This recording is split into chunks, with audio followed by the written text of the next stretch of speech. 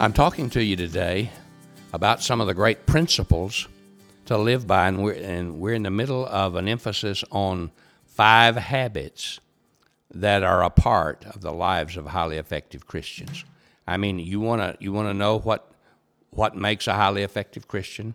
Well, of course, it's trusting Christ, but the 5 habits that we've mentioned so far is giving Jesus Christ first place in our lives as Lord every day, and then also, as we trust Him and depend on Him, to allow Him to have His way by giving Him for the first portion of our day, and then to spend some time with Him, and then to give Him the first day of our week. And now we're talking about giving Him the first portion of our income. 10%, the Bible says, of what we receive as income, we should give back to Him. Some people say, well, now should I give God 10% before taxes are taken out and all the other things? Well, you can do that if you want to, and I'm not going to argue with you about it, but I've always given God 10% off the top because I want more blessings. He says, bring all the tithe into the storehouse, and I'll pour out a blessing from heaven. And I want God to bless me, and I want God to effectively work in my life. And so I just figure if I go all out and do it, that way there's no question. And it's been debated whether the 10% should be before anything else comes out or after all the other things come out. But I believe, for me at least, it's to give it first. But you make your choice. And Jesus said, give and it shall be given to you. And He emphasized that over and over and over again. And so I emphasize that to you. These habits have to become a part of our lives. And my wife and I decided when we got married that one of our habits was going to be giving God 10%.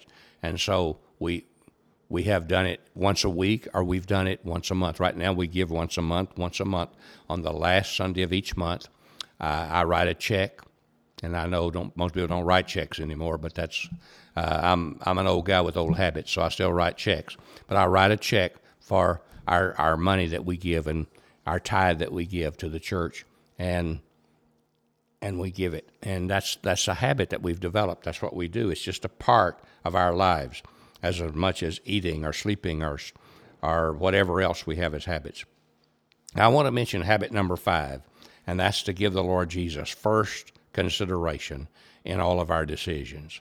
Proverbs 3:6 says, in all your ways acknowledge Him, and He will make your paths straight.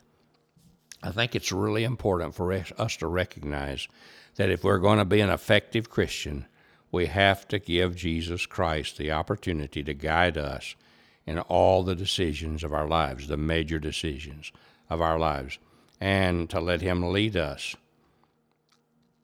And so if we begin to do that, it will make it will make our decisions so much easier.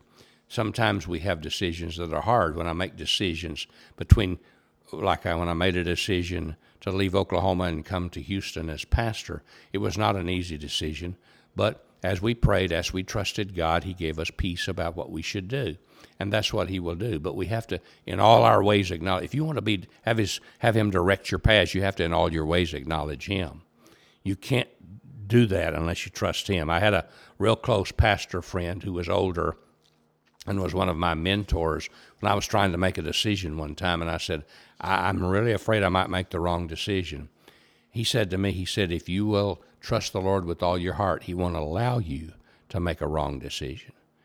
And that really made a difference for me because I was so fearful that I would make the wrong decision and mess up my life and hurt my children, because I wanted to be where God wanted me to be, doing what God wanted me to do. So I went back to praying in a whole different attitude, saying, Lord, thank you that I can have assurance that if I trust in you, you will not allow me to make a wrong decision. You will guide me in making the right decision. You will give me the peace and the direction and the wisdom that I need to make the decision that will glorify you.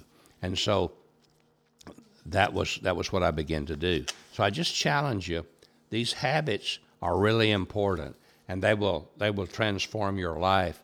And so I encourage you to really take them seriously. And just following up on this last part that I just mentioned about guidance, I want to talk to you about God's will. and how you can know God's will and how you can have God's will in your life. And the Bible talks about this a lot, but in the book of Romans, chapter 12, it's especially mentioned. For there in chapter 12, Paul is writing to the Roman believers, and he says, I urge you, brothers and sisters, in view of God's mercy, to offer your bodies as a living sacrifice, holy and pleasing to God. This is your true and proper worship. Do not be conformed to the pattern of this world, but be transformed through the renewing of your mind.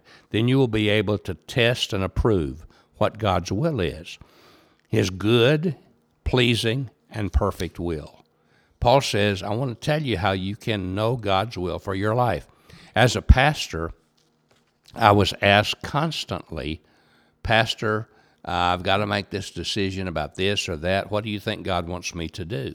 And of course, unless it's a matter of right and wrong, or it's spelled out in the Bible, I can't tell you what God wants you to do, and don't let anybody else do that. You and God determine what you're supposed to do, because He will guide you.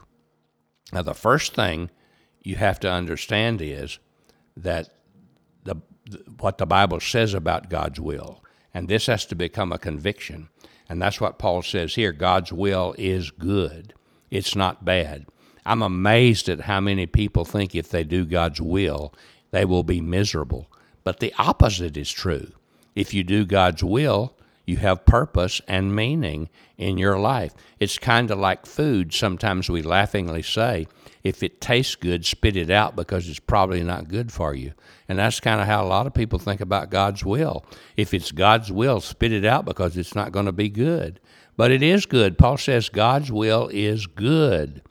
And that needs to become a true understanding in our lives. It's kind of like a student who said to me, well, if I let God direct my life, I'll never get what I want in life. He will spoil my plans. He will make me something I don't want to be. Well, I don't think so. Not if you come to Him with a heart of openness and surrender. He'll give you a want to be what He wants you to be, and He will give you the power to become that. One girl said to me one time, a teenage girl, well, if I really follow God and get His direction, I'll probably have to marry a creep. I said, well, what kind of God do you think you serve who wants to give you a creep for a husband? No, that's not the way it's going to be. You're going to think he's the greatest man who ever lived. See, God does not work that way. His will is good. It's good. And that's what's really important. So I want you to settle in on that and think about that, and let that be today. You know, God has a perfect will, and it's good. And that will He wants me to see is good. Think about how good it is and how He wants to make your life worth living. And as you do so, just trust Him, and He'll guide you today. God bless you. Have a great day and a great week.